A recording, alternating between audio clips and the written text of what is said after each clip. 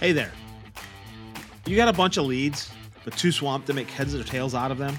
When it comes to sealing the deal, do you just throw out a number and hope for the best? Well, it's time to change that tune. Welcome to the $1 Million Pipeline Challenge, tailor-made for the home services and remodeling pros just like you. We're cutting through the clutter, showing you how to chat with your customers and nail your pitches and boost those conversions. No more guesswork, just solid strategies to grow your business. Tune in to transform your approach, and let's build that $1 Million pipeline together. Text the word money to 844-949-1984. That's the word money to 844-949-1984 to begin your $1 Million Pipeline Challenge today. Welcome to Blue Collar BS, a podcast that busts the popular myth that we can't find good people, highlighting how the different generations of today, the boomers, Gen X, millennials, and Gen Z, are redefining work so that the industrial revolution that started in the U.S. stays in the U.S. Mr. Doyle, welcome to Blue Collar BS. Greatly appreciate you being here today.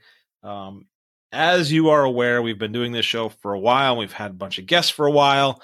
Right. We're going to change it up a little bit. Just you and I having an in-depth conversation here. On Blue Collar BS, like we learned a while ago, BS does not only mean what we think it means, business solutions, and, oh, by the way, Brad and Steve. So this will be the Blue Collar BS, Brad and Steve portion of our show going forward. So we talked pre-recording here about topics and various things. And automation and job displacement came up as something that hit a trigger for you. So over the next decade, automation and job displacement, advancement in robotics, artificial intelligence, machine learning, automating manual tasks have that potential for leading to job displacement for blue-collar workers. And given that you are in the Motor City of Detroit, Michigan, you are at the forefront of this topic and probably see it every day. So what do you see as the hurdles, roadblocks, and or positives of automation moving forward in the blue collar space? No, it's an interesting topic because there's always the fear. Number one is the fear for the employees, fear for the management, fear for, the business owners. And what does that fear stem from? A lot of it's the unknown. So fear for the workers is this automation is now going to take away my job. What am I going to be doing? How am I going to be employed? You're going to do something different. That's how. Yeah. But, nobody can articulate what we're going to do different. Something is going to be automated to take away my job. So I am no longer doing any fabrication work. I'm no longer welding up this assembly. I'm no longer, riveting any of this stuff. It's all going to be automated. Or even in the builder's side, from an automation standpoint, pre-manufactured homes are coming to the job site that I no longer am going to be doing directly on a job site. If I used to be a stick guy, all the sticks show up, I slam them in, I spend 6 months, 12 months, whatever it is, building this building out of sticks. Now everything's coming in on flatbeds and it's assembled in less than a week. My whole livelihood is just shot to shit. I don't know what to do. Well, your livelihood becomes different. It doesn't become the same. No different than both of us getting to our path here. At some point, there was a different, life took a turn, decisions were made, and now we get to do this great podcast to do something different, to have an impact in the world upon which we came from. So it's opportunity, I think, right? It's opportunity for growth. It's opportunity for learning, opportunity to try new things. At the same time, it's opportunity for people to advance their own knowledge and understanding. Correct. And one of the things that we talk about when we think about the Think Like a Buyer program, right? That buggy whip factory. Right? Buggy whips were great. They were fantastic. They were really important when we had buggies. Henry Ford came by and got rid of the buggies. However, now you get all of these. Now we got these horse-drawn carriages and all these little. It's this Renaissance piece to it. Correct. So somebody's got to buggy whips niche somewhere along the line. Absolutely. That doesn't mean it won't happen again. Everything goes in full circles. Yes. So it's the fear is real. What isn't happening is the realization to help someone, guide them towards what is the next step for me, because my job's going to be displaced. How am I going to go from doing what I'm doing now to doing something nobody knows what's needed in the future? Help me understand that. Do you believe that is a union, non-union thing, potentially? More so than it is a... It could be, but I'm not seeing it as that. I mean, there is that protectiveness of the unionized workforce to protect what has always been, to protect the quote unquote rights of the workforce.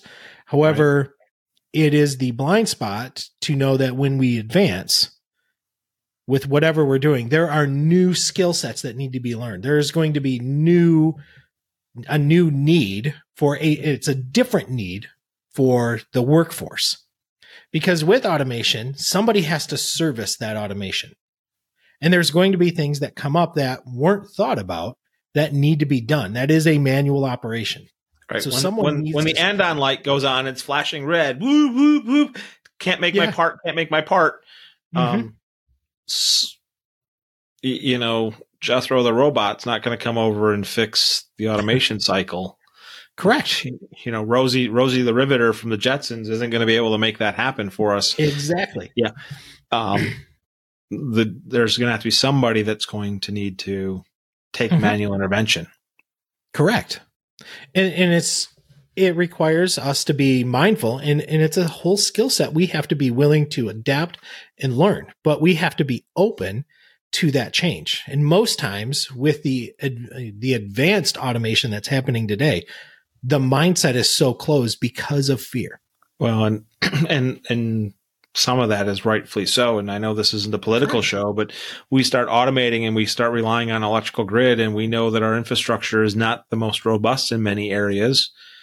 At some point, how are we going to do that if there's not the infrastructure to support all of the, if there aren't enough silicone chips, if there aren't enough things to have the servers to create the power to keep all of that running, is it really something to be afraid of?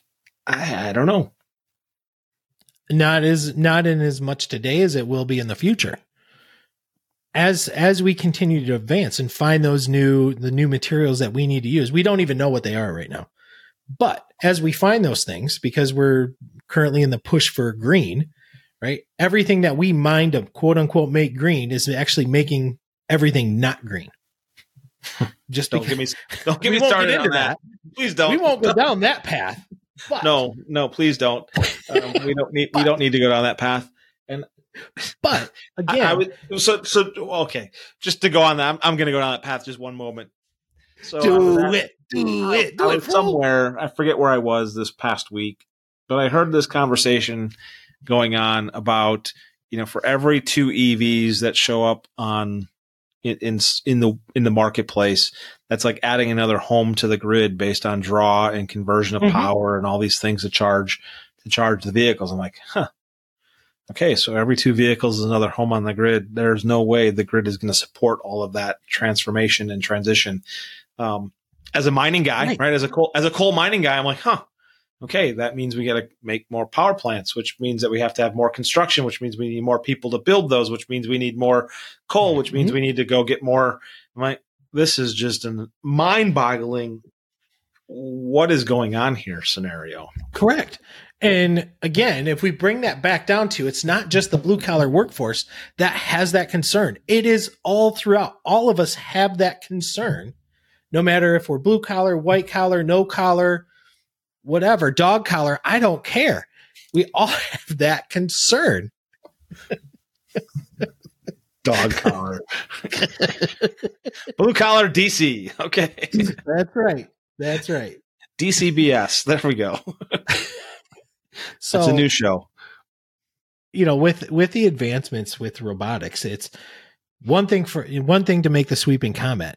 everything will work itself out, as it always has. Yes, there are growing pains. Yes, there are frustrations, but it's us keeping an open mindset that there is going to be something new that is needed. And we have to be open to seize the moment when it happens. Okay. All right. So for that mid-tier tool and die shop, for that mid-tier, we'll just say the level 1 supplier to your automotive guys, all those types of folks, what would you advise them to consider from a workforce perspective to look at differently? Those that are there first in the beginning are usually the ones that are going to win long term. And they are the ones that are leading the charge with their workforce, like engaging their workforce. And when we talk engaging, it's not just, hey, we have a solution. No, we bring our suppliers, we bring our customers in, and we show them how we're engaging in the new technology and the new era to help them progress. And hey, if we're doing it, we can help you do it too. So it's no longer an us thing. It's no longer a me thing. It's a we thing. Keeping the we concept, how we as a team can do that. Okay. When you talk about that, it reminds me of how Matt's doing that at MRS here in Wisconsin. Absolutely. Right? Taking the charge, leading the charge, bringing people to be things different, making a stance and moving forward. Same thing with your buddy Josh up in Minnesota on the boat side, right? Making that clear decision that his role as a leader is to recruit and retain and find younger talent smarter than him along the way and get out of the way of fear. So I think that it's the challenge. To make advancements, you have to challenge the status quo. You have to be willing to take the risk, take chances. Yeah, they're not all going to pan out. Yeah, fuck around and find out. You're going to learn that things are going to work or they're not. And if you find that they work, great. Dominate that market, dominate that area. All right. And cool. That's an area of topic, right? And I think we need to find some experts in that space to come on the show and maybe share where they're coming from and what they're thinking of doing. So that'll be my ask for the listeners out there. If you are in that automation world and robotics world, we'd love to have a conversation with you and dive into that more about how to eliminate that fear and move and progress forward instead of status quo. So, Steve, another great conversation here on the Blue Collar BS. And now we've got this new Brad and Steve component to it that we're going to add into the mix, probably in between our guest shows. It's a really good conversation. Thanks for having it today. Yeah, thanks, Brad. Thank you for listening to Blue Collar BS, brought to you by Vision Forward Business Solutions and Professional Business Coaching, Inc. If you'd like to learn more on today's topic, just reach out to Steve Doyle or myself, Brad Herta. Please like, share, rate, and review this show, as feedback is the only way we can get better. Let's keep blue-collar businesses strong for generations to come.